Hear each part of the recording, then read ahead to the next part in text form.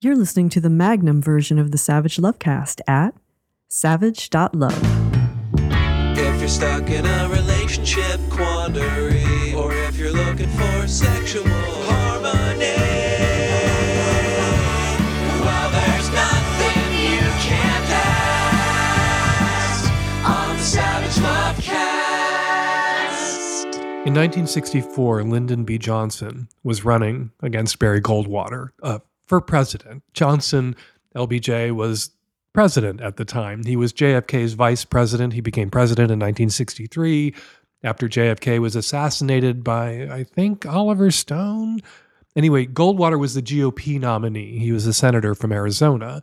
And Arizona was just as right-wing then as it is now. More right-wing, arguably, back then. John Birchers then, forced birthers now, stop the commies then, stop the steal now.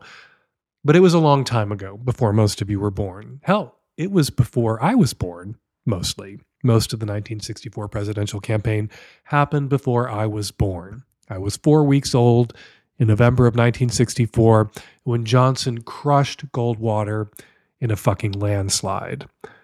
Goldwater was a conservative and a military hawk, and he didn't think we were dropping enough bombs on Vietnam in 1964. Here's an unfun fact. The United States was dropping plenty of bombs on Vietnam in 1964. We would ultimately drop 8 million tons of bombs on Vietnam before that war ended in 1973. Twice as many bombs as were dropped during the entire Second World War by everybody, not just the U.S., by the United States, Japan, Germany, Italy, the UK, the Soviet Union. But in 1964, Goldwater didn't think we were dropping enough bombs on Vietnam, or the right kind of bombs. He wanted us to use nukes. That was just one of the things wrong with Goldwater. He thought LBJ should nuke Vietnam, and he promised, if elected, to nuke Vietnam. Hell, Goldwater wanted field commanders in Vietnam to have the authority on their own to use tactical nuclear weapons, even if it meant risking a nuclear confrontation with Moscow that would end life on this planet. Goldwater's campaign slogan in 1964, "In your heart, you know he's right." Democrats countered with, "In your guts, you know he's nuts." I think it might be time to bring that slogan back, just one last time. Republican office holders, Republican candidates, Trump ball washers in every state, running for every office, up and down the ticket. In your guts, you know they're nuts.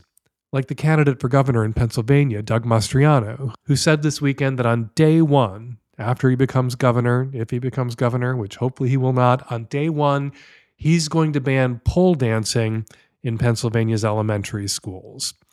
I guess it should be noted here that the governor of Pennsylvania can only ban pole dancing in public schools. Catholic schools can continue to teach pole dancing. Mastriano also said he's going to ban porn in public school libraries. Even when I was a kid, long before cell phones and social media, which is where kids get porn, not the school library, school libraries were ghost towns. It was literally where we got sent as a punishment. We did detention in the library. We didn't go read or peruse the stacks in the libraries at school. If there are books with sexual content in school libraries, like, I don't know, cutting edge literary erotica like Judy Blume, maybe they're there to get kids to look up from their phones for a nanosecond. Meanwhile, in Colorado, the GOP candidate for governor there, Heidi Ganahl, claims that kids in more than 30 school districts in Colorado alone identify as cats. She said she had to pull her own kids out of their public school because it was, quote, overrun by children who identify as cats. In Washington state, we've got a candidate for U.S. Senate here who thinks she's going to win by suing Starbucks and the Seahawks. Attacking hometown heroes is not how you win statewide elections. The list goes on and on. Ron Johnson in Wisconsin, in your guts, you know he's nuts. Katie Lake in Arizona, in your guts, you know she's nuts. Marjorie Taylor Greene, in your guts, you know she's nuts. Also, hey fellas, single. Goldwater was a dangerous nut, a threat to the planet nut. Electing him then risked ending the world. Electing Republicans now risks ending our democracy. LBJ crushed Goldwater by pointing out again and again and again that he was a nut. QAnoners, Pizzagators, Trump ralliers, just as dangerous, just as nutty. And you know what? I think they know it. I think in their guts, they know they're nuts. Something else that works about in your guts, you know they're nuts, that use of the they-them pronoun. Republicans are triggered by they-them pronouns. And by the time they figure out we're using the plural they-them and not the singular they-them that drives them nuts, the midterms will be over. Now, I realize that nuts is a little problematic. Some people think nuts is ableist. I did a little Googling for non-ableist alternatives, and the suggestions didn't really work.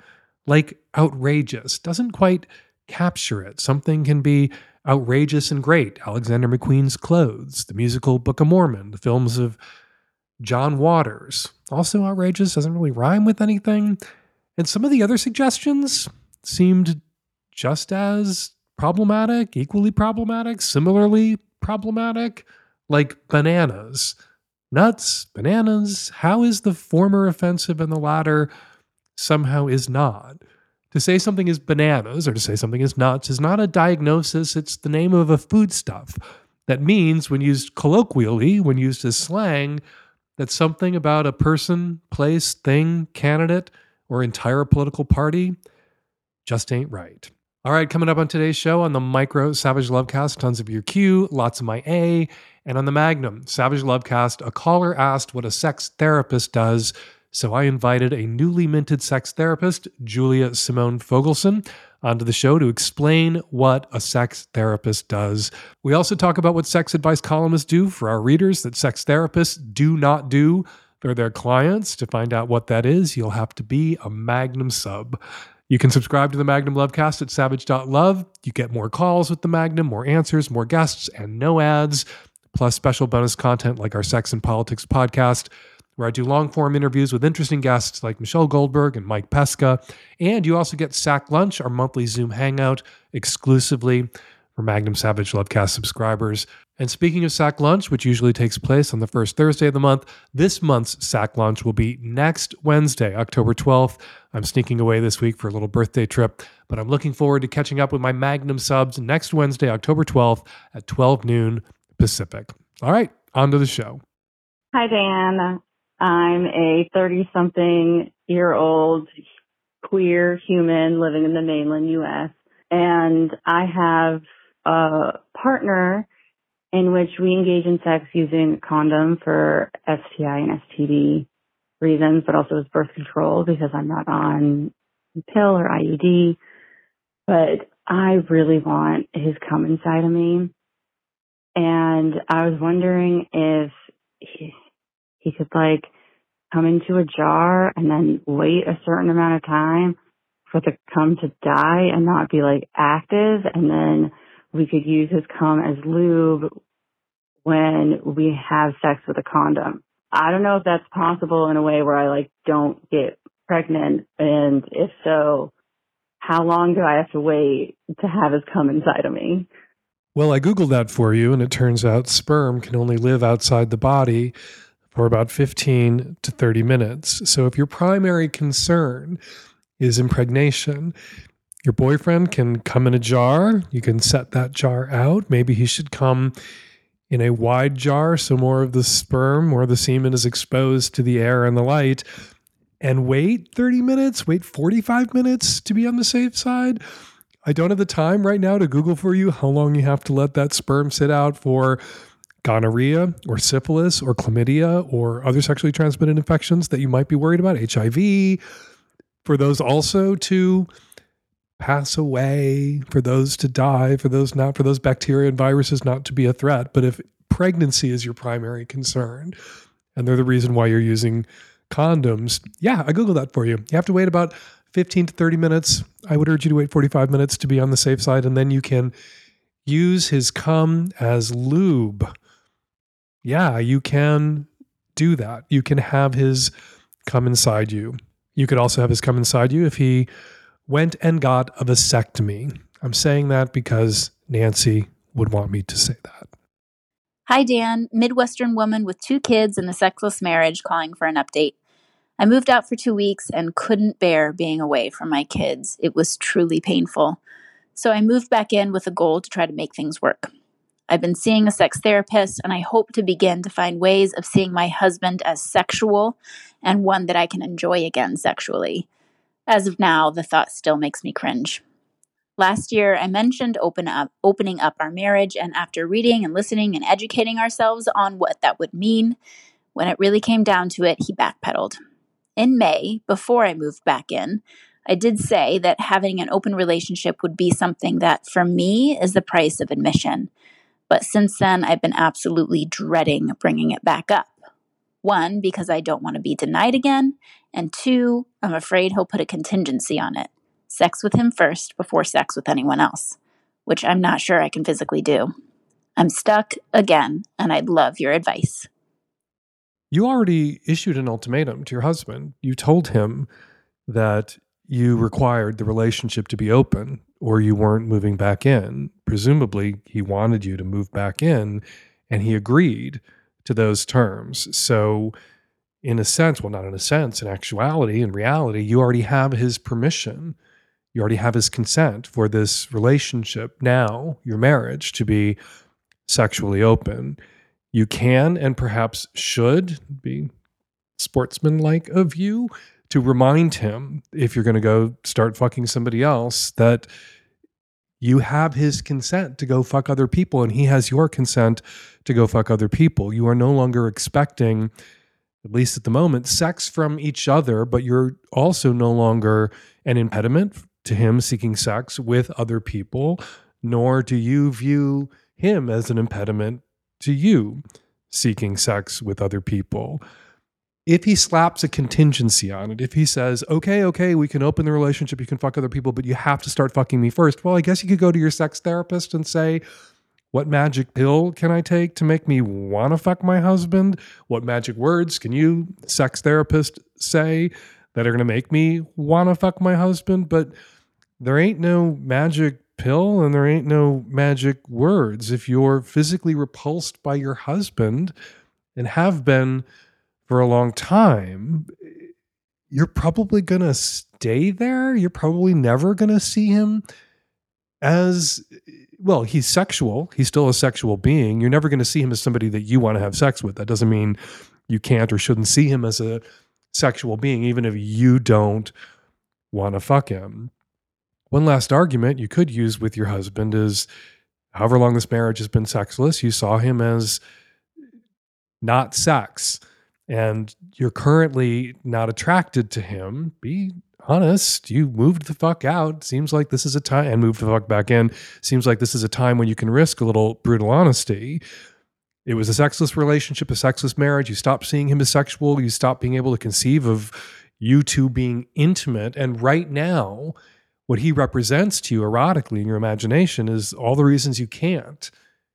He is a block.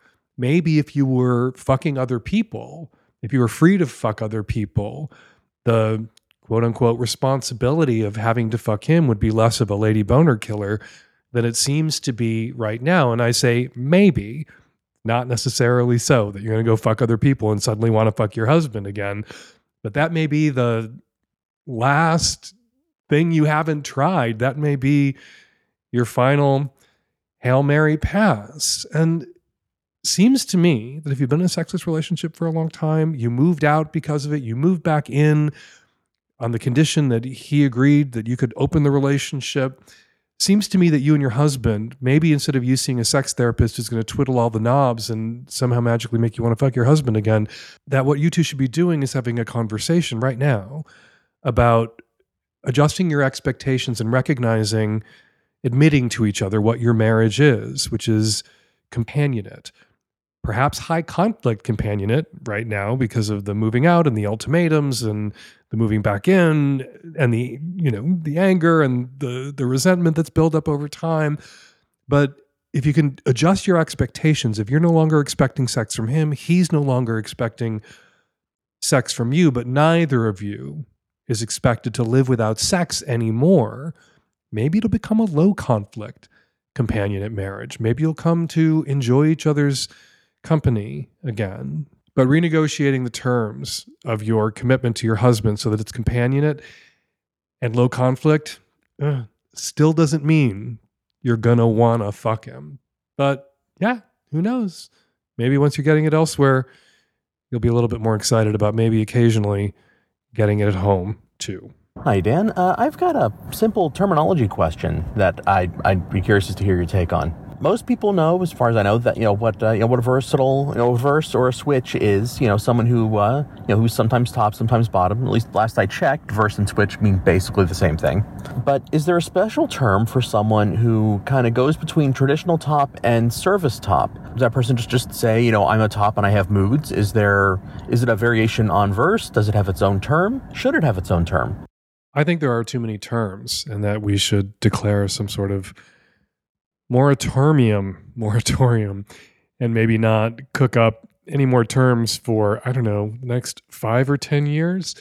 I also know that you're wrong, that verse and switch don't mean exactly the same thing. People who I know, it's obvious you're talking about kink here. You're talking about topping and bottoming in a kink context. But people use verse who are completely vanilla. People use verse to mean they can top during anal intercourse or they can bottom during anal intercourse. When people talk about being switches, they're talking about topping and bottoming, switching between topping and bottoming during kink or DS or BDSM relationships or hookups or playdates or scenes. So a switch is somebody who sometimes enjoys bottoming, subbing, because they vibe with somebody more as a sub, sometimes enjoys topping because they vibe with somebody as a dom. You meet a lot of people out there who are like switches, who like to dominate guys who are younger than they are and like to submit to guys who are older than they are. Switches. A top, who is sometimes a top and sometimes a service top, well, that's just a top who's in negotiation with a bottom. Some bottoms want the top to take them on a ride and want to submit to the top's desires and really get off on the top doing what the top wants with them. That's also what the sub wants. That's the magic ingredient. The top and the bottom, the dom and the sub are figuring out where their overlap is and rolling with it. And it can be the case that somebody as a sub really vibes with the dom being completely in charge and doing, within certain pre-negotiated limits or within certain pre-negotiated boundaries, whatever the top wants. That same top, that same person can meet a sub who only wants the top to do very specific certain things and is looking for someone who's a service top, who's going to hit those marks, not really roll anything out or challenge the sub to endure or get through anything on the way to the things that the sub enjoys most, the rewards the sub enjoys most. Is that person a switch in the same sense? Somebody who sometimes tops, sometimes bottoms is a switch, or verse in the same way? Somebody who, with vanilla gay sex, sometimes gets fucked and sometimes fucks? No, I don't think so. I think that's just a top. And that's what tops do. Tops find subs, they negotiate with subs, and then they create scenes together with the sub that work for both of them. Sometimes those scenes are dictated almost entirely by the sub's desires. Sometimes the sub's desire is for the top to dictate the terms of those scenes. So I guess what I see here is a distinction that you're attempting to make that doesn't have much of a difference and therefore does not need its own term, its own name, or its own fucking pride flag. Hey Dan, Nancy, and the tech-savvy at-risk youth. I'm a 31-year-old female calling with a question regarding when is it ethical to fuck another woman's husband? So for context, I was in an abusive relationship for 5 years and left about 6 months ago. I'm a graduate student with a really rigorous schedule, and I don't have the time that a partner deserves to date. And I also just frankly don't think I'm in good enough working order yet, but I'm working really hard on it. The man in question is much, much older than I am. I met him while I was working COVID in a critical care unit. He's a physician, and we had a brief but very intense relationship where, honestly, the best sex that I've ever had in my life. His wife knows that he has never successfully sustained a monogamous relationship. They never discussed monogamy. He has complete autonomy in his schedule. She doesn't ask him where he's going or why. She never goes into his phone. They have entirely separate and private lives, but they cohabitate. And she's a widow, and she has 2 teenage children that live with them. He married her very quickly after we stopped sleeping together, has a habit of being a caretaker and is unsatisfied in his marriage, but feels obligated to help her and care for these children with her. Just classic him. So my question is it okay for me to fuck him? I really, really want to. I can make a reasonable argument about how it's keeping him sane enough to be married. I can also make a really reasonable argument about a reasonable assumption on his wife's part of monogamy. And I feel very conflicted, and I do not want to disrupt the home that these children are now in. They've been through way too much. I guess I'm a little confused about all these overlapping timelines. You met this man, this doctor, during COVID. You're 6 months out of an abusive relationship, and he married this other woman and became a step-parent to her teenage children after you two stopped fucking. It's a little hard to pinpoint exactly when all of this went down. Were you fucking him years ago at the height of COVID? You say you met, in a caretaker role during COVID, and then he married this woman when you two stopped fucking years ago, and then later you got out of an abusive relationship, and now you're thinking about fucking him again and wanting my permission to do so. Look, you say you're not in good working order and you want to fuck this guy. Are you close enough to good working order that you can refrain from catching feelings from this guy? Are you close enough to good working order that you can not want more than he can give you? You say that you're working on yourself, working on getting closer to good working order. When you imagine what it is you're going to want when you're in good working order, when you fully recovered from the abusive relationship you only recently got out of, when you imagine, a couple of years into the future, if you've been fucking this guy for the next 2 or 3 years, are you going to want a committed relationship with him? Are you going to want more from him than he can give you? If you think that you might, and you're at all concerned about this woman, his current wife, and her kids who've come to depend on him as a stepfather, well, then obviously you shouldn't fuck him. If this much older man isn't somebody that you want as a husband ever, even if he was available to you, okay, well, then you could go ahead and fuck him. Also, everything that you know about his relationship, I assume you know from him that he has complete autonomy, that he and his wife live pretty much separate lives, that she knew going in that he'd never honored successfully a monogamous commitment. The implication there is that he's made another monogamous commitment, only, asterisk, she knows that monogamy, a degree of difficulty that presents for him that he's never managed to pull off, and it might be irrational of her to expect that he will manage to be monogamous with and for her after failing to be monogamous in every other relationship he's ever been in. But with so many straight couples, monogamy is the default setting. It's unquestioned. So even knowing everything that you know about their relationship, if he's telling you the truth about their relationship, even if you think, looking at him and who he is, that it would have been irrational for her to expect monogamy from him, if they didn't have a conversation about it, it may very well be what she expects from him.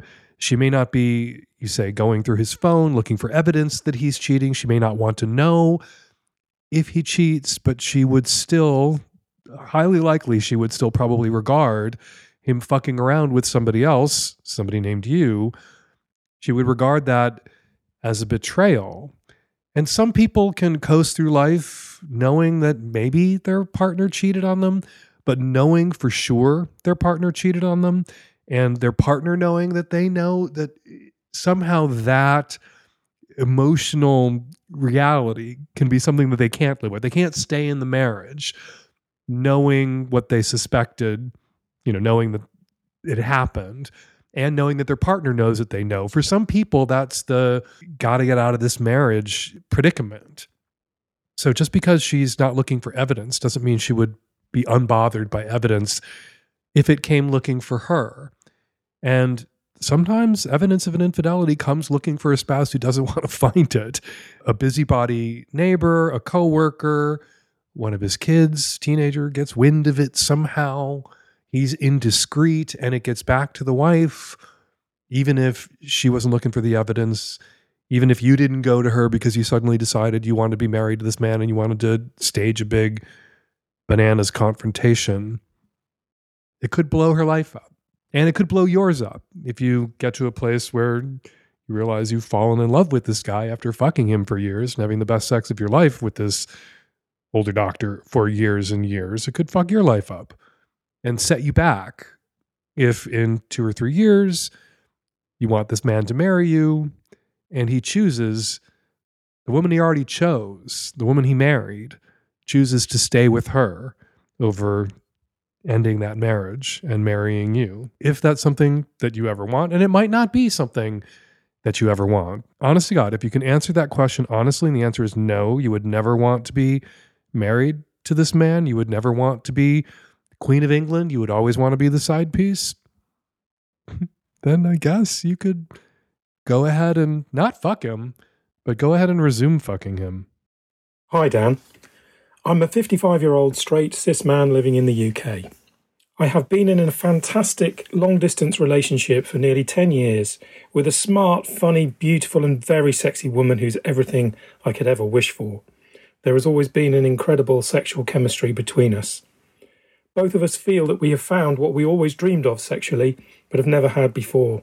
We've always been loving, playful, energetic and dirty, and willing to experiment sexually within our committed monogamous relationship.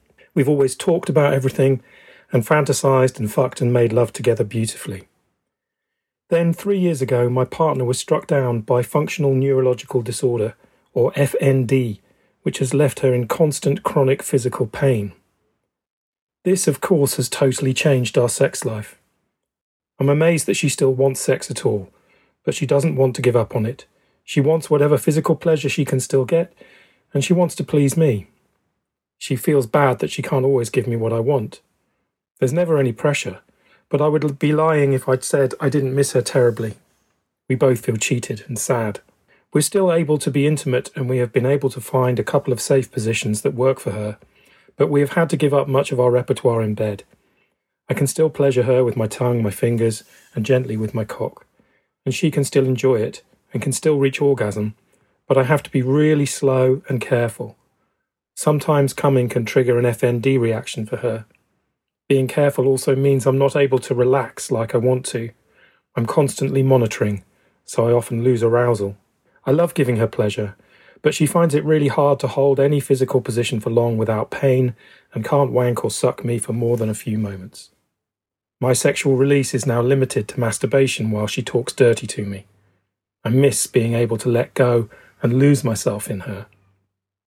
We've also lost the power play we used to enjoy, switching between dominant and submissive roles, as she can no longer dominate me physically or take the lead. We're a strong, loving couple, but we're becoming resigned to things never being the same again, and we feel sad at the prospect of losing this part of our lives together. Have you got any advice for us, Dan? I would particularly like your advice on how I can become more comfortable being 100% the assertive, dominant but gentle leading partner, as this is a role that doesn't always turn me on. What advice have you got for couples who find that long-term illness gets in the way of their sex life? I was talking to an older friend, older guy, married to another guy for a very long time. Recently, we were catching up on the phone, and he told me that he had a little project that he was doing at the house that weekend, and I asked him what it was, and he said he was putting the bolts in the ceiling to hang a sling. And I was surprised because I've known these guys for a while. I know them to be pretty vanilla, and a sling, it's kind of, a major sex toy. They're expensive, a major investment. And someone who has a sling in their house, you just assume that they're very kinky. Owning a sling, having the hooks in the ceiling to hang a sling, that's hardcore. And I asked my friend, oh, wow, I guess you guys are getting into kink. And he said, no, I can't fuck in bed anymore because to be in the position, he's the top in the relationship, to be in the position where he does the fucking is hurting his hips. He can't be in that position anymore. And they had to be creative about solving that problem. His inability, his physical inability to assume the positions that they regularly assumed when they had anal intercourse was a problem that they had to solve. And they solved it together by doing something that they never thought they would do, which was get online, go to a BDSM shop, and buy, spend $1,000 on a really high quality sling because he can stand and fuck. He can't kneel, squat, missionary position anal fuck in bed anymore. It's not as big a problem as the problem you and your partner are facing. But what they've done is get creative about controlling for it. And they did something about it. And it just seems to me that you sound like such a sweet, thoughtful, loving person. And your partner is lucky to have you. And you're doing everything that is possible to maintain your sex life. Just as my friends who got the sling, age, physical limitations, growing physical limitations, have reshaped their sex life in a way that made it sound a little kinkier and more hardcore than I thought they were. But they didn't get the sling because they wanted the sling. They got the sling because if they wanted to continue to have anal intercourse, they kind of needed it. You guys are making changes. You and your partner are making changes to your sex life that were forced on you. There are new limitations placed on you. And barring some cure or new developments or with your partner's FND, it doesn't sound like there's much you can do other than what you're already doing. Seems to me that the missing piece here is grieving and letting go. Grieving what's no longer possible. Your partner can't suck your cock or take your cock or even stroke your cock for more than a couple of moments without pain. And your partner can't play a physically dominant role as she used to when you guys get together in your sex life. That said, a lot of domination is mental. That cliche about the biggest sex organ being between your ears, a lot of what goes on in a DS relationship is about attitude, dirty talk, control. And she can express all those things verbally. Seems to me that there's all sorts of play, DS play, that you two could incorporate into what's possible for your partner right now that would be gratifying for you and allow you two to remain monogamous and for you to get your sub yayas out, to get that itch scratched for yourself. As for everything else, as for what's not possible is not possible. And the workarounds, the loving, compassionate, erotic, satisfying workarounds are the workarounds you two have already incorporated into your sexual relationship. And props to you. That's wonderful that you've managed and that she still desires sexual contact, physical intimacy, physical pleasure, despite the FND. And you guys have obviously done everything you can. And the missing piece here, the reason you're calling for advice is because you haven't grieved and let go of what's not possible and may never, because of these growing physical limitations.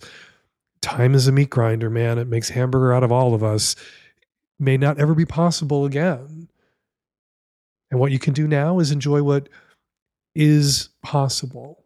And you can, at moments, feel sorry for yourselves and feel sorry for yourself, singularly, about what you've lost. And I hope that's something that you two can talk about together without your partner feeling blamed or guilted or shamed for something that she didn't choose and that she has no control over? Hey Dan, cisgendered gay girl from the East Coast. I've been with my husband for over 8 years, and around 2 months ago, I ended the relationship because I realized that I wasn't bi, but I was just gay. We've been open for about 2 years, and back in January, I met this one girl, and at first we were just, having fun. And then, through time, we realized that we wanted a lot more than just fucking around. I knew that my relationship was ending.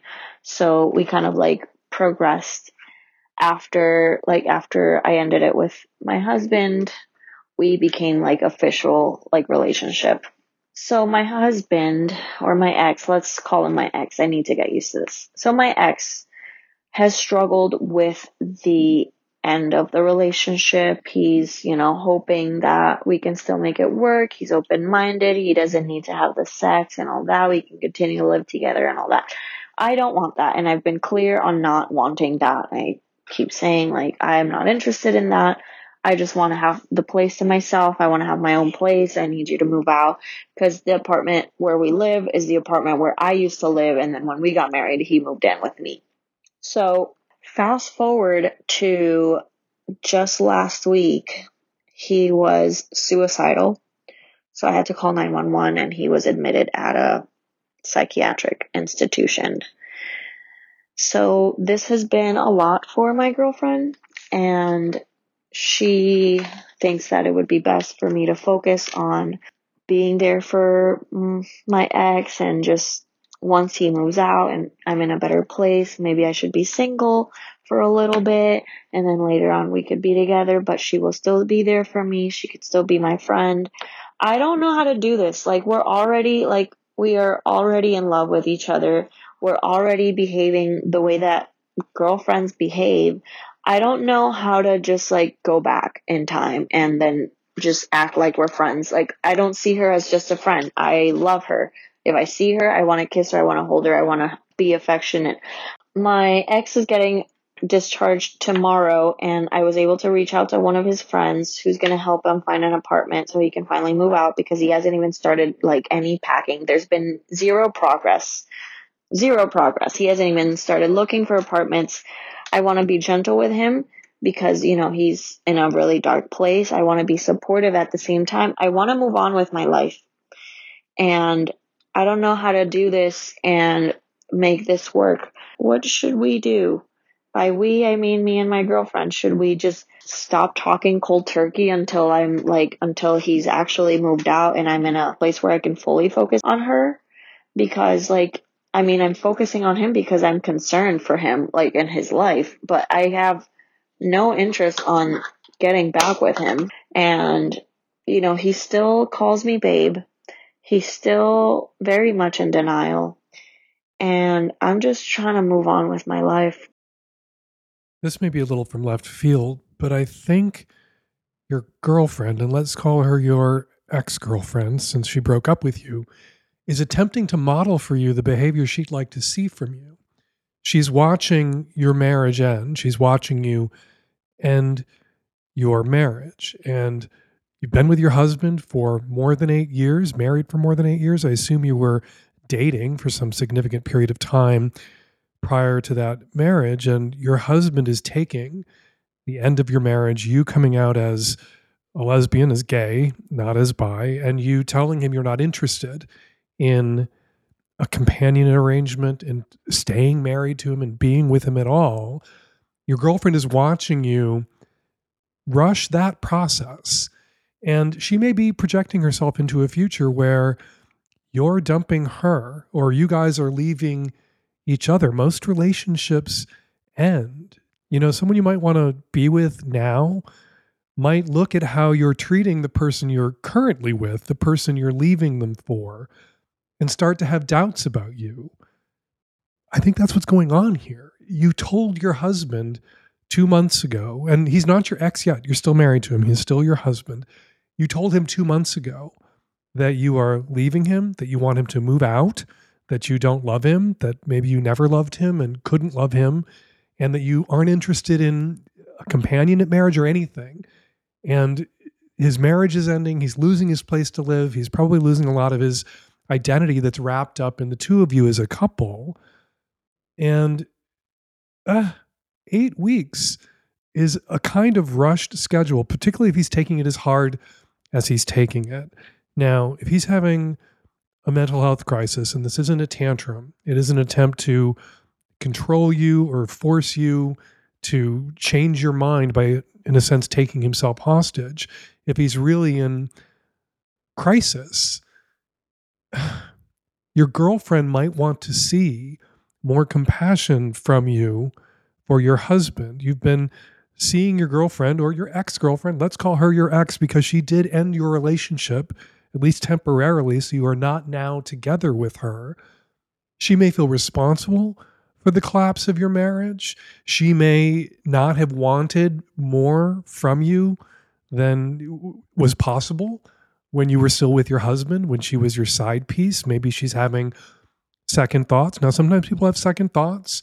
They think something through and then they decide that their first thought, their first impulse was correct. She might have second thoughts and then go with her first thought, which was to be with you, but she wants to pull back and think about it. And it may be that something that she wants to see is you being a little bit more compassionate, generous, you making a bit more of an effort to help your husband transition out of your marriage, out of this relationship and into the next stage of his life.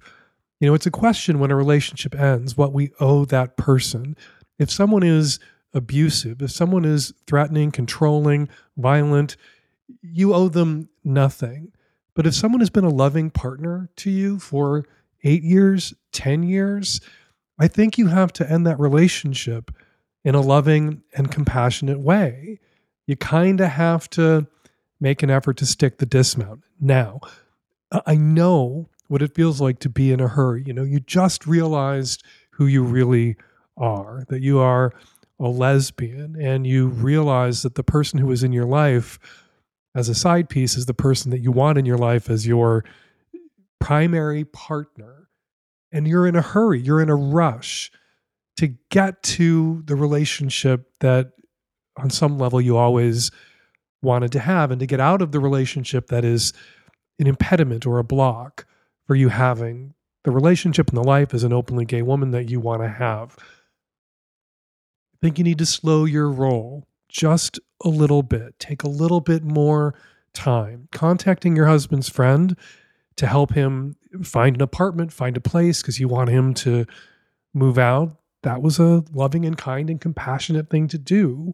And what your current ex-girlfriend is telling you, what she's demonstrating for you, is kind of the behavior she wants to see from you, like I said before. She wants to stay in your life. She wants to be your friend. She wants to be there for you, not in the way that you want her to be there for you.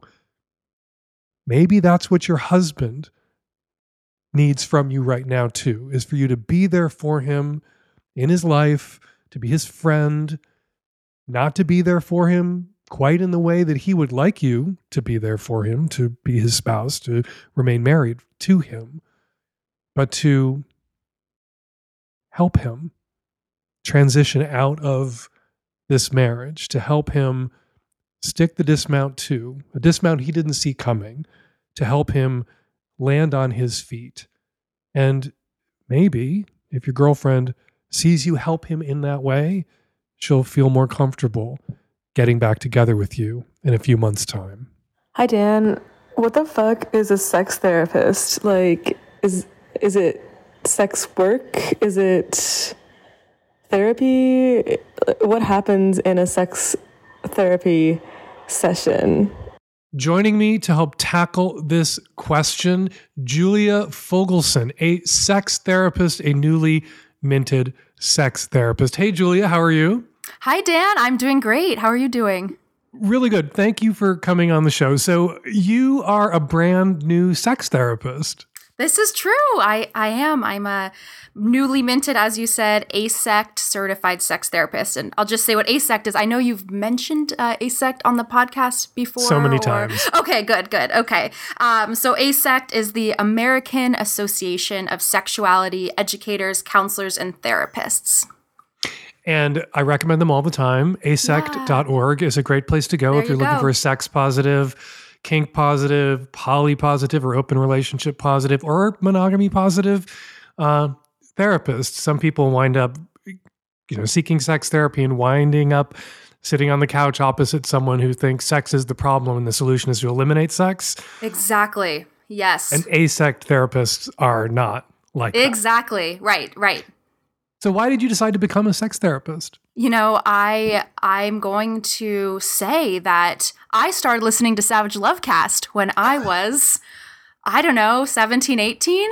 And I really feel like it was the kind of starting point. I just loved hearing about sex. I loved to talk about it.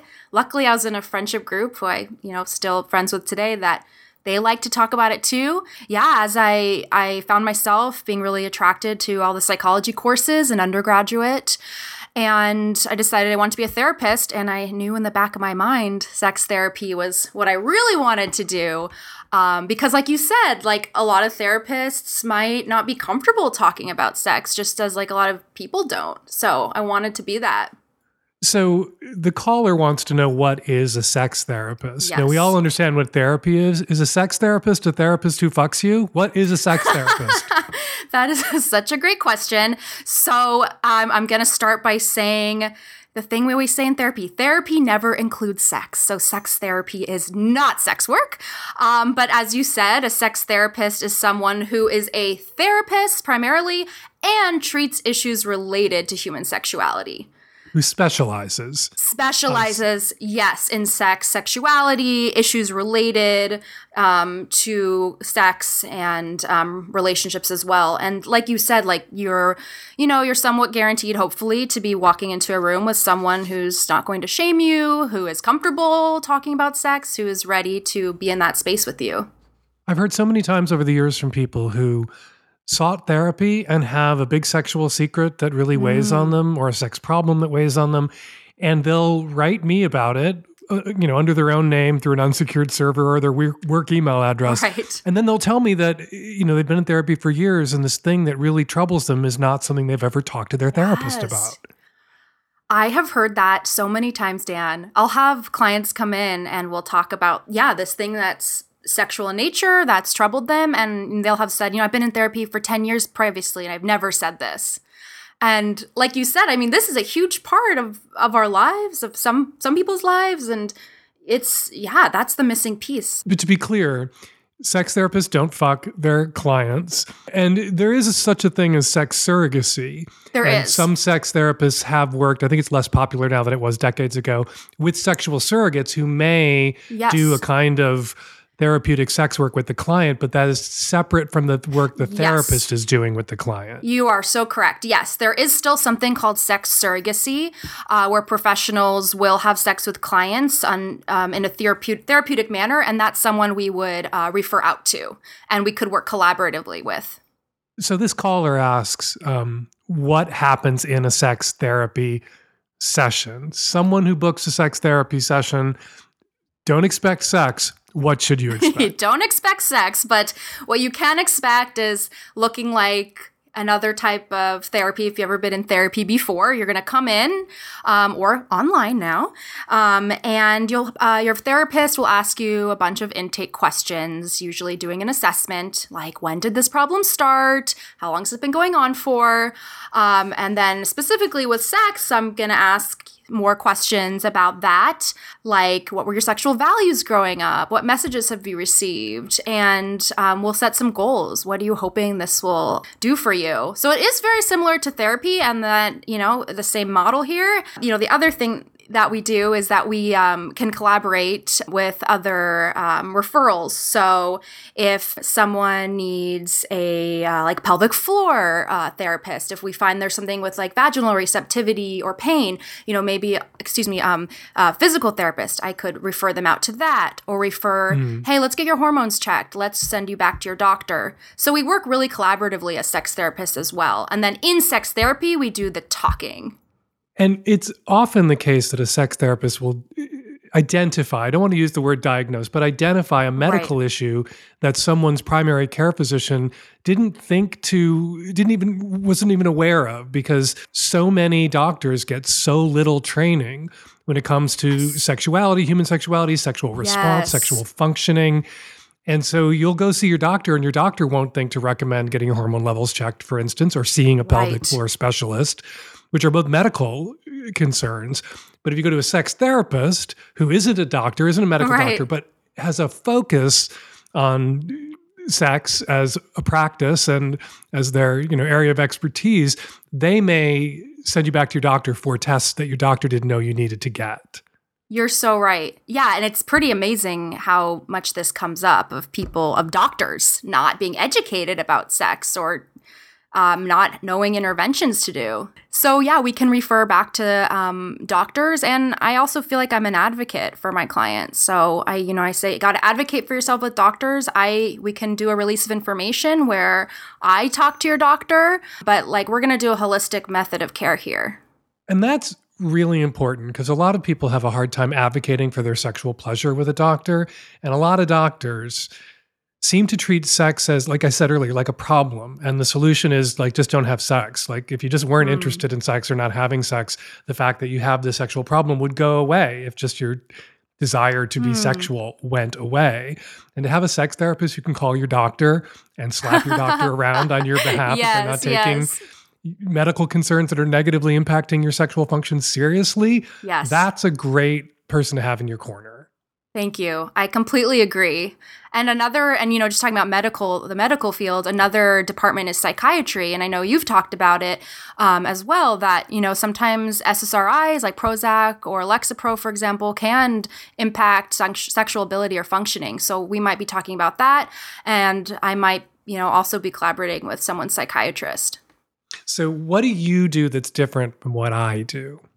Oh, maybe we should switch places. Well, listening to my show inspired you to become a sex therapist. You went out and got qualifications. You got an education. There's something that you're doing that I'm not doing. No, this is true. I think I know what it is, but I want to hear it from you. Yeah, okay, right. So generally therapists don't give advice. So I mean, sometimes I will, but, I want to know, I have a lot of questions for the person, and often, Dan, you can't always get someone back on the phone for a follow-up. I have them sitting right there, and I'll have you for 50 minutes. So we are engaging the whole time. I have all these follow-up questions I can ask. And I also acknowledge like the inner resources and knowing of my clients too. So I want to know what they think as well.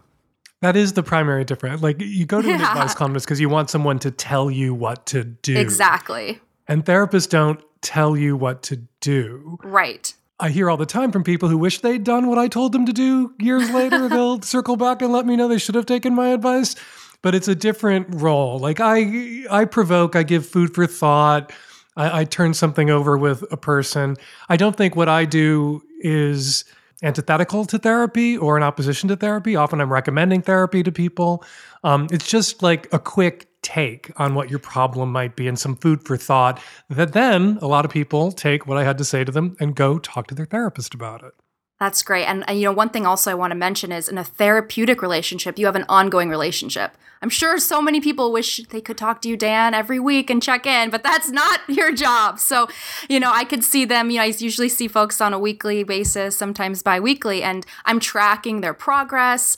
We're also building a relationship, a therapeutic relationship. There's something really powerful about having a space where you feel safe and can talk about sex and not be judged. And that could be the very first experience someone's had like that.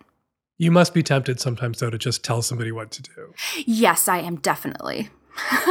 There's that therapy thing where you have to kind of guide a person to a point where they may see what it is so that it comes from within them, so it doesn't feel imposed.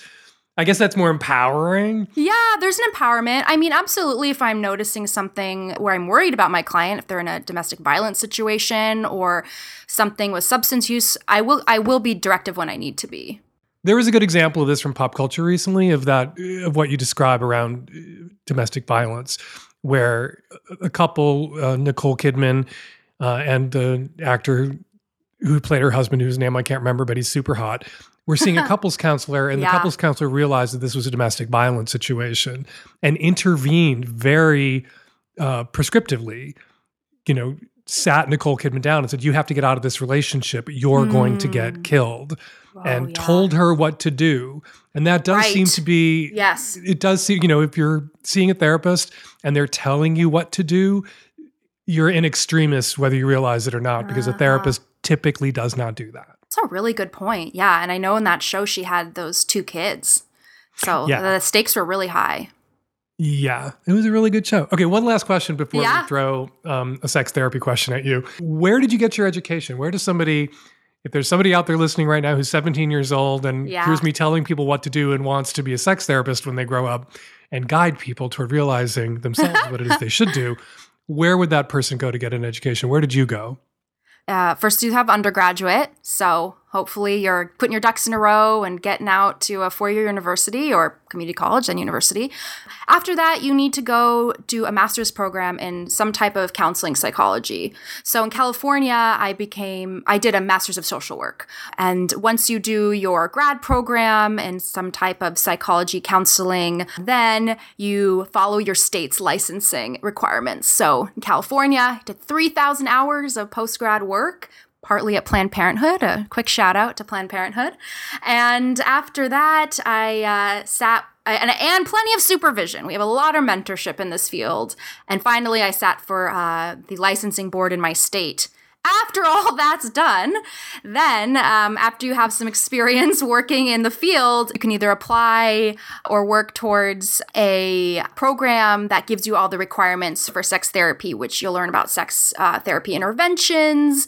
And there's, several tens of hours of coursework, more mentorship. You have a certain amount of hours with a mentor, another certified sex therapist. Eventually you apply for that, you're many hundreds of dollars, thousands later, and then you become a certified sex therapist. Let's now compare that to the qualifications you need to write an advice column, which are none. The only qualification you need to give advice is somebody asked you for it. You look up advice in the dictionary, it says opinion about what could or should be done. Yeah. I don't traffic in therapy, I traffic in opinions.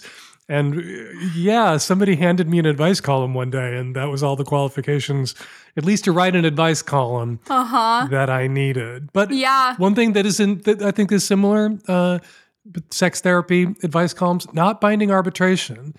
Mm-hmm. You get to make up your own mind, ultimately. Yes, and a therapist might more gently guide you or help you discover inside yourself what it is that you know you might need to do. Yeah. An advice columnist will tell you. Ultimately, though, it's on you to make those changes or make those choices for yourself. So we have a question for you. Okay. And we're going to throw it at you right now. Sounds good.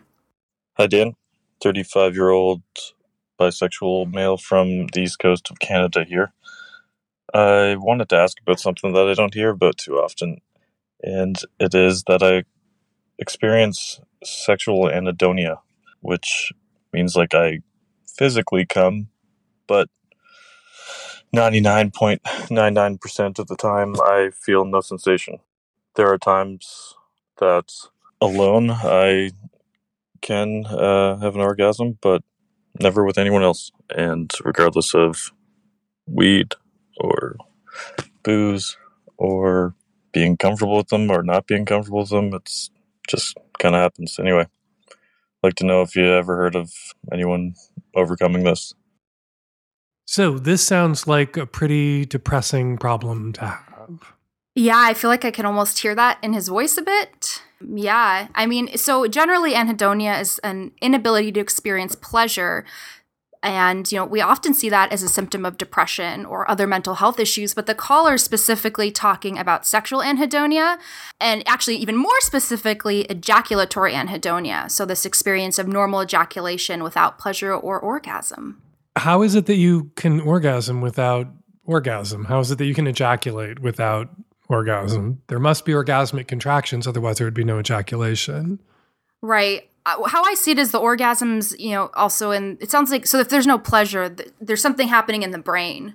So physically it's happening, but he's not getting these pleasure sensations or these brain cueing, and I think I've heard you say, Dan, the biggest sex organ is between the ears.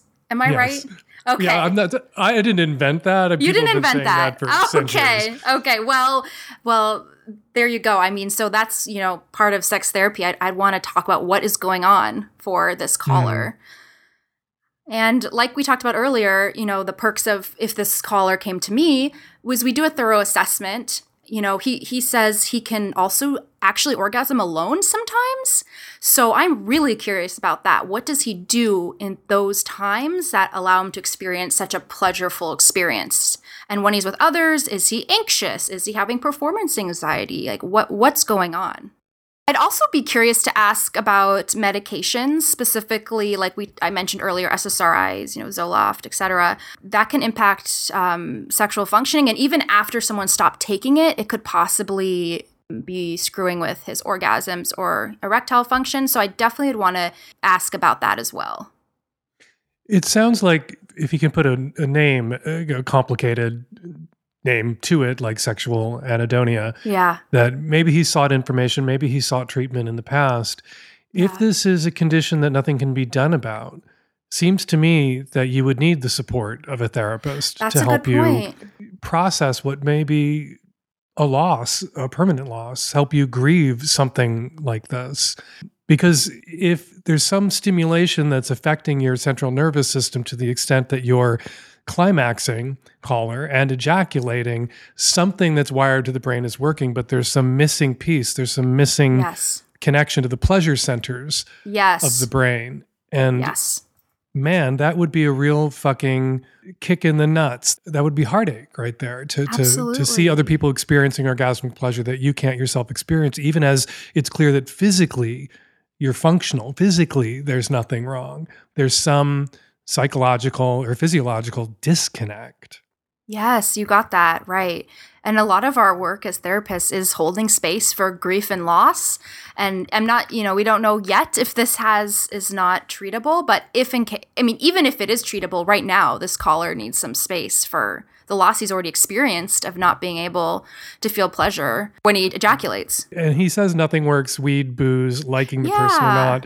It doesn't sound like he's tried therapy or working with medical professionals yet. Exactly. If you've tried weed and booze, it might be the time. It might be time to call in the cavalry and start seeing some sex therapists and some medical professionals. Exactly. I'd want him to get a blood test. I want to check testosterone levels, hormone levels, rule out any medical issues as well.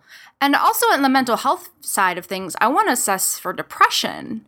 Because depression and all these other, mental health issues can just really deplete pleasure in the brain. Especially sometimes people, socialized male, have larger trouble identifying depression in themselves. So I'd really want to ask him about that. Julia Fogelson, sex therapist in California. Where can people who want to find you online find you? They can find me on my website. That's juliapsychotherapy.com. And I'm newly on Twitter at Julia_Fogelson. Thank you so much for jumping on the phone. I really appreciate it. Thanks so much, Dan. It was super fun. Hi, Dan, Nancy, and the Tech Savvy At-Risk Youth. Early 20s is lesbian here. I love coming and find sex and masturbation without orgasm frustrating and sometimes even depressing. Despite my need for it, I have a lot of difficulty finishing. This especially happens with partnered sex, but quite a bit on my own, too. I'm not sure what's mental and what's physical. I'm on a small dose of antidepressants, but I remember having trouble before then, too. Recently, I've been working on putting less mental emphasis on orgasm, which has definitely helped some of my sex-related anxiety. That said, it's been tough work, and it's still something that causes me a lot of insecurity and general bummed-outedness. Another factor in this is that sensation and orgasm are super easy for my girlfriend. She usually gets off quickly with me and as low as in under a minute with herself, she's told me. She's also not picky about how she's touched, what porn she watches, or what toys, if any, she uses, all things that must be very precise to work for me. Actually, on the note of sex toys, I'll add that I've experimented with many recently and found that most are either too strong for me or just don't feel good, especially the clit suckers that have worked for so many other women who struggle with orgasm. It's been quite frustrating, but I'm willing to keep searching. My girlfriend knows about my difficulty orgasming and has been very accommodating. She's always willing to let me take my time and has been open to trying different techniques and positions. There are, however, many times when she just doesn't have the stamina to go as long as I'd like. We also had to stop sexting despite both enjoying it after she came and fell asleep on me one too many times. After a while, it's hard for me to not just feel mad about the unfairness of the situation, which sometimes gets dangerously close to being mad at her. Because of my own struggles, the ease she has boggles my mind and makes me very insecure about my comparatively high maintenance needs. I guess what's distressing me most about all this is my distress. I hate being so anxious about my body and being jealous and resentful of a wonderful partner whose biggest crime is feeling good. I'm wondering how to start tackling this, mentally, physically, and or practically, and learn to love my body a bit more and my partners without the subconscious desire to pout like a kid about things not being fair.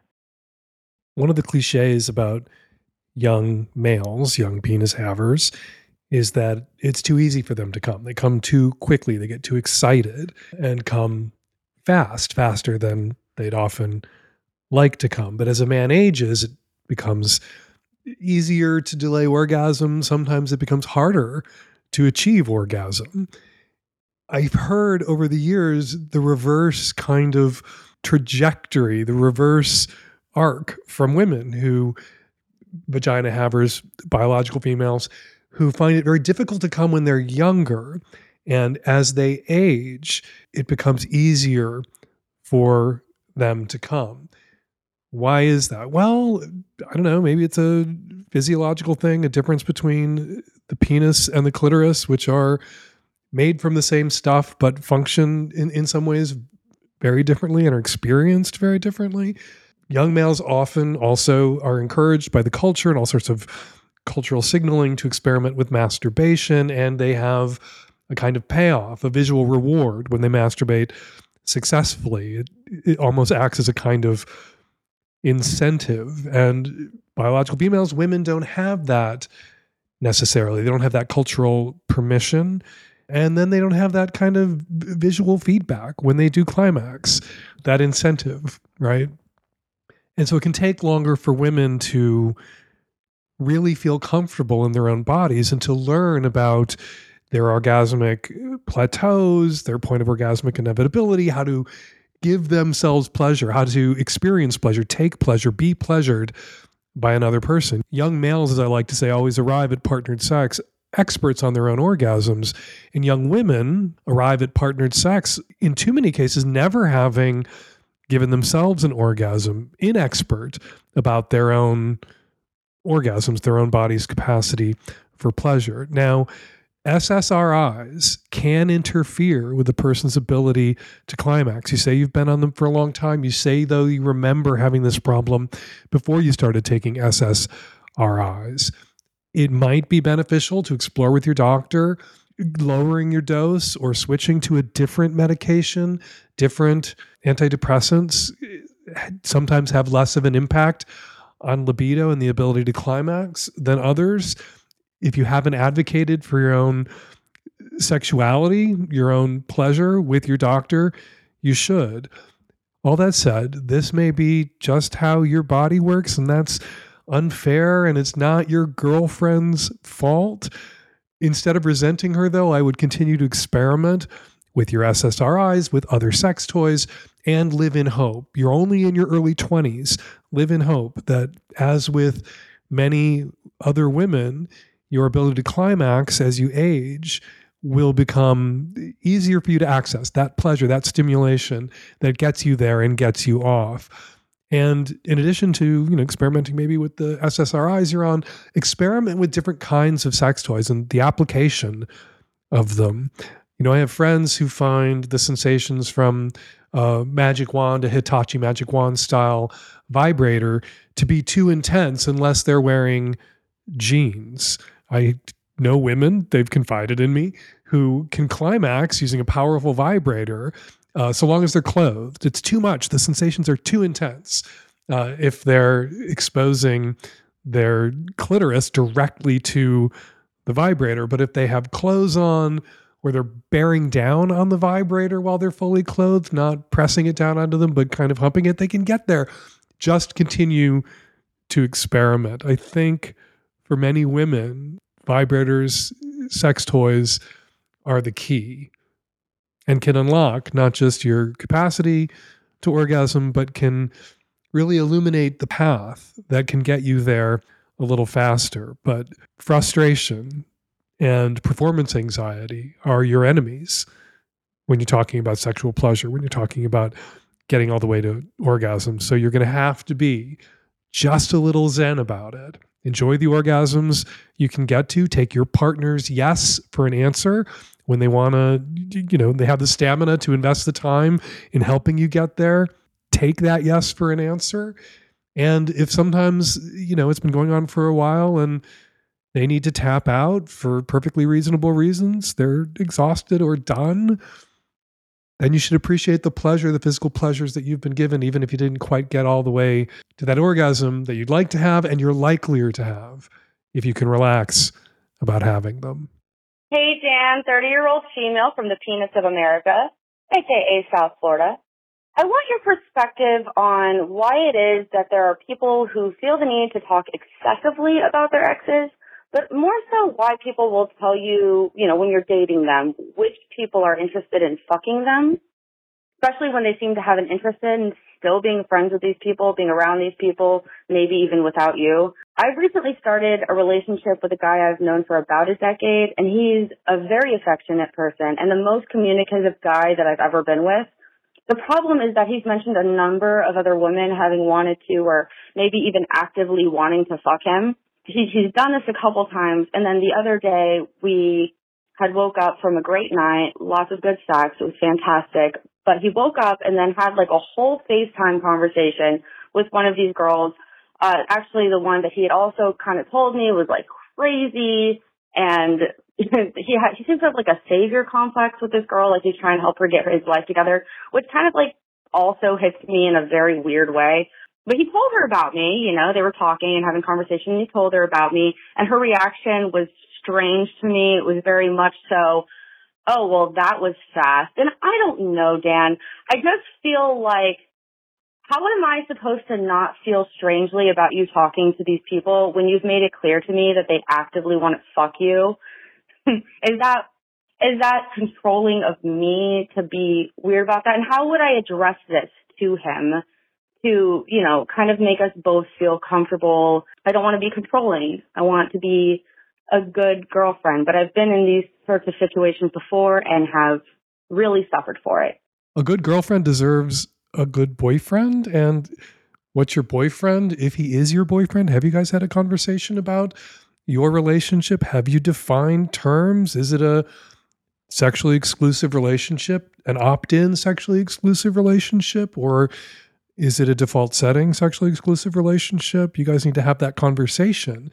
But even if you've had that conversation and the relationship isn't sexually exclusive, you still should be considerate about your feelings. And it is inconsiderate for him to talk to you as opposed to brag to his friends about all the other women who want to fuck him. And it is inconsiderate in the extreme for him, the morning after you two spent the night together and fucked your brains out, to FaceTime some other woman he's been fucking or has fucked. That's just insanely inconsiderate. It's presumptuous too, in the weird way. He's presuming that you wouldn't have a problem with that when that is something that anybody with the least amount of emotional IQ would know that almost everyone would have a problem with.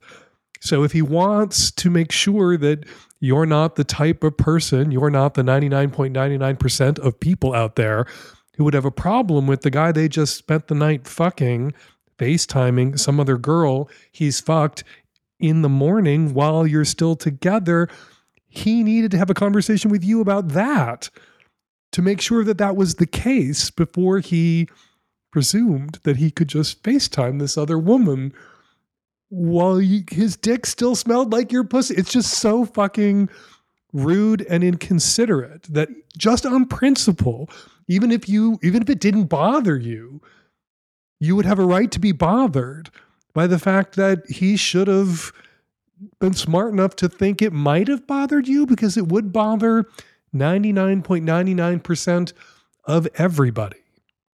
So you're going to have to talk to him about this. You're going to have to say, it's weird and inconsiderate. How would you feel if every time we got together, I started talking about all the other guys that want to dick me down? How would you feel if the morning after we spent the night together, I started FaceTiming some dude that I have fucked or am fucking, and, you know, maybe the pity fucking or the relationship I have with him now is all about, you know, wanting to help him and he's a special case. But how would you feel in that moment? You would be bothered. It would annoy you. Even if it didn't bother you that other guys wanted to fuck me, it would bother you that I would be so inconsiderate as to run my mouth about that with you. That is something I run my mouth about, or should, talking about you and other guys that want to fuck you, with my girlfriends, not with the guy that I've just started seeing. So, ugh, this guy, and apparently a whole string of guys that you've been with, poorly socialized. The women they've been with haven't advocated for themselves in the moment. They're kind of like those guys who think that, you know, until they're 40, every woman can come from PIV alone, because every woman that they've been with thus far has pretended, has faked an orgasm during PIV, and they just think they've somehow run the table and been lucky. They may even know that 75% of women can't come from PIV alone, and they just think they've been pulling from the 25% since they became sexually active, until one woman tells him that she hasn't come with him or isn't coming with him or won't be able to come with him. You're going to have to tell this guy something that maybe other women danced around in the past didn't straight up tell him, which is that he is being, in these moments, an inconsiderate asshole, and that you don't date assholes. Hey, Dan. My boyfriend and I have been playing with locking up my cock for a few hours or longer, and it's hot as fuck. One thing we've noticed, though, is that my asshole gets really tight with it on. Even the next day, it's a little tight. Usually, he can just fuck me, no problem, and I loosen up fast. Is this something that is an effect of being locked? Is it because I'm so turned on, my asshole shuts down? Is it just a thing of bodies being weird? I'm going to toss this one out to my listeners. Maybe there's somebody out there who wears male chastity devices or is a male chastity device expert who knows what's going on with your asshole, because I do not know what is going on with your asshole. Maybe this is a perk, though. Your boyfriend likes to fuck you, likes to fuck you when you're in chastity. If you get extra tight when you're in chastity, so long as he uses a lot of lube, he takes his time, he doesn't injure you, doesn't want to cause a fissure, there's a perk here for him. There's a benefit here for him if it makes the anal, you know, makes your ass tighter, and that's hotter for your boyfriend. Now, some people like big sloppy open holes. Maybe your boyfriend prefers you when you're less tight, in which case he should fuck you when you're not wearing your chastity device. But yeah, I imagine this has something to do, there's some psychological effect that this is having on you. But again, like I said, not an expert, so I'm going to shut my mouth and I'm going to toss this out to my listeners, some of whom are very kinky, some of whom I know are listening to the show right now, wearing their chastity, male chastity devices. Guys, have you had this experience? Do your assholes get tighter, or is this caller a tight asshole unicorn? Give us a buzz. Let us know. Before we get to the response calls, we usually read some tweets, but this week I am going to start the tweets with a DM I got on Instagram. Dan, I am sorry to tell you that you have lost 2 Magnum subscribers. My wife and I have been listening to your podcast for years and years, and you are part of the reason why we felt confident to open our marriage and explore gender. But when you received a call from a non-binary person and you guessed their assigned gender at birth based on their voice, I feel so sorry for that caller being so horribly disrespected. I read that DM 10 minutes before I got a tweet from Michaela D, which reads, "Wow, at Fake Dan Savage, I was the non-binary person whose question you answered this week on the Savage Lovecast." All right, I'm going to pause there to let the suspense build. Was Michaela upset? Are they going to cancel their Magnum subscription too?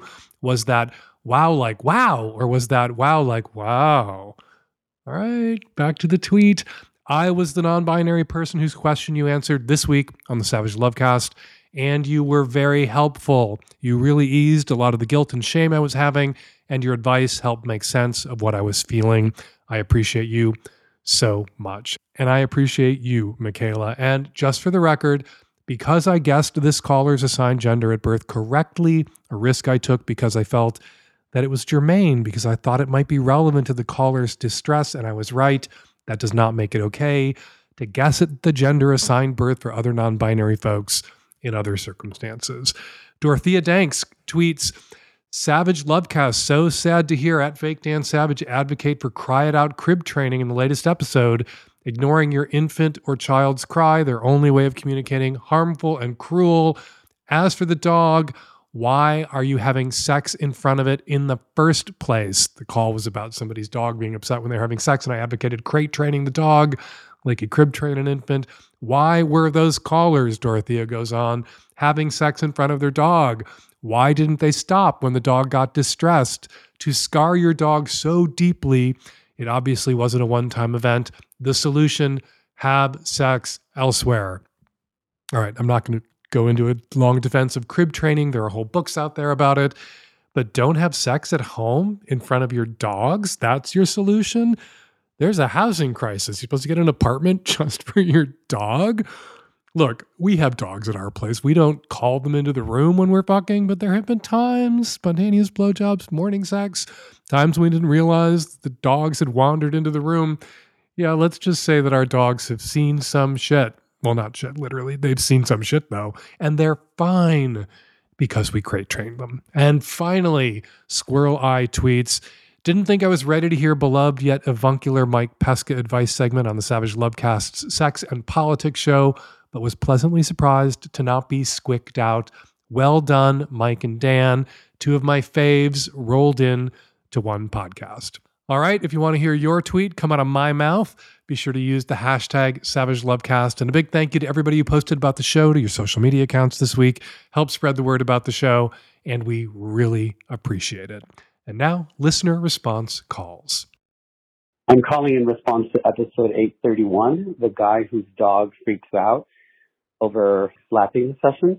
You know, a crate is kind of like a butthole. You can't just shove things in it. You have to wake it up. You have to make it enjoyable. You have to make it pleasurable. So, and I've crate trained many dogs. Use a Kong, fill it up with bacon, fill it up with peanut butter, whatever it is, and leave the crate door open. Put the Kong in there and let the dog associate the crate as a joyous, rewarding place. Stay with him. Let him sit there until he's going to be distracted with the crate. Eventually close the door. Eventually lock the door. Walk away little by little. And anytime you feed him, give him a treat, give him a toy, always do it in the crate. And then the dog will associate the crate as, oh, this is a good place. Or just play really loud music in your bedroom while you're having kinky sex and don't let the dog hear it. Dan, that was a wild fucking ride of an episode. Oh, the guy all up in the business of his friend's marriage, non-marriage, I don't know. It reminded me of listening to the drama my 5-year-old comes home with from school. I was tempted to just shove a snack in his face or shout, oh, look, a bird, just to stop myself from ripping my own ears off. And that woman who was wondering if she should see the fucker again, who basically told her she's a dumbass. Ma'am, Miss Lady, no, don't put up with that level of twattery. Even if you're isolated and lonely, get yourself a dog. Maybe the stressed out dog from the previous fellow who couldn't figure out how to close a door or go bang elsewhere. I don't know how you do it, Dan. We don't deserve you. Hi, Dan. This is a comment for the caller who was nervous about going to see her younger brother and to kind of have conversations with him about the world that he's growing up in the conservative Christian family. Totally agree with her presence being such an important aspect of that. And if she's going to have a direct conversation with him about this, absolutely recommend just asking questions rather than giving him a lecture. Don't go and just tell him this whole other side. He, as a teenager, is just not going to listen to that. I'm absolutely the kid who grew up in high school going to pro-life marches and being really deep in religion, and then started going to college when I was older and had people asking me why I believed certain things, prodding into my core beliefs, but not lecturing me about it. And through the course of college have completely done a 180 and am now also volunteering for Planned Parenthood and organizing to protest overturning Roe. So it can absolutely happen. It's a long game, not a short game. Give him space, plant seeds, and then let him come to his own conclusions. Good luck. And we're going to leave it there. Got a question for next week's Lovecast or something to say about something I said on this week's Lovecast? Record your question or your comment using the voice memo app on your phone and email it to us at voicemail@savagelovecast.com, or you can call us at 206-302-2064. And in my column this week, why is Grandpa posting his feet pics to a gay foot fetish website? Read all about that and more in this week's Savage Love at savage.love/savagelove. And the final screenings of Hump 2022 Film Festival are tonight and tomorrow night in Los Angeles at Dynasty Typewriter. There are a few tickets left. This is your last chance to see Hump 2022 on the big screen. We're also streaming the show this weekend and next weekend. And Hump 2022 goes into the vault. Go to humpfilmfest.com right now for tickets and streaming links. Follow me on Twitter at FakeDanSavage. Follow Julia Simone Fogelson on Twitter at Julia_Fogelson. And follow and fuck with the Tech Savvy At-Risk Youth on Twitter at Lovecast, TSARY. The Savage Lovecast is produced every week by Nancy Hartunian. And me and the Tech Savvy At-Risk Youth and Nancy, we will all be back at you next week with another installment of the Savage Lovecast. Thank you for downloading.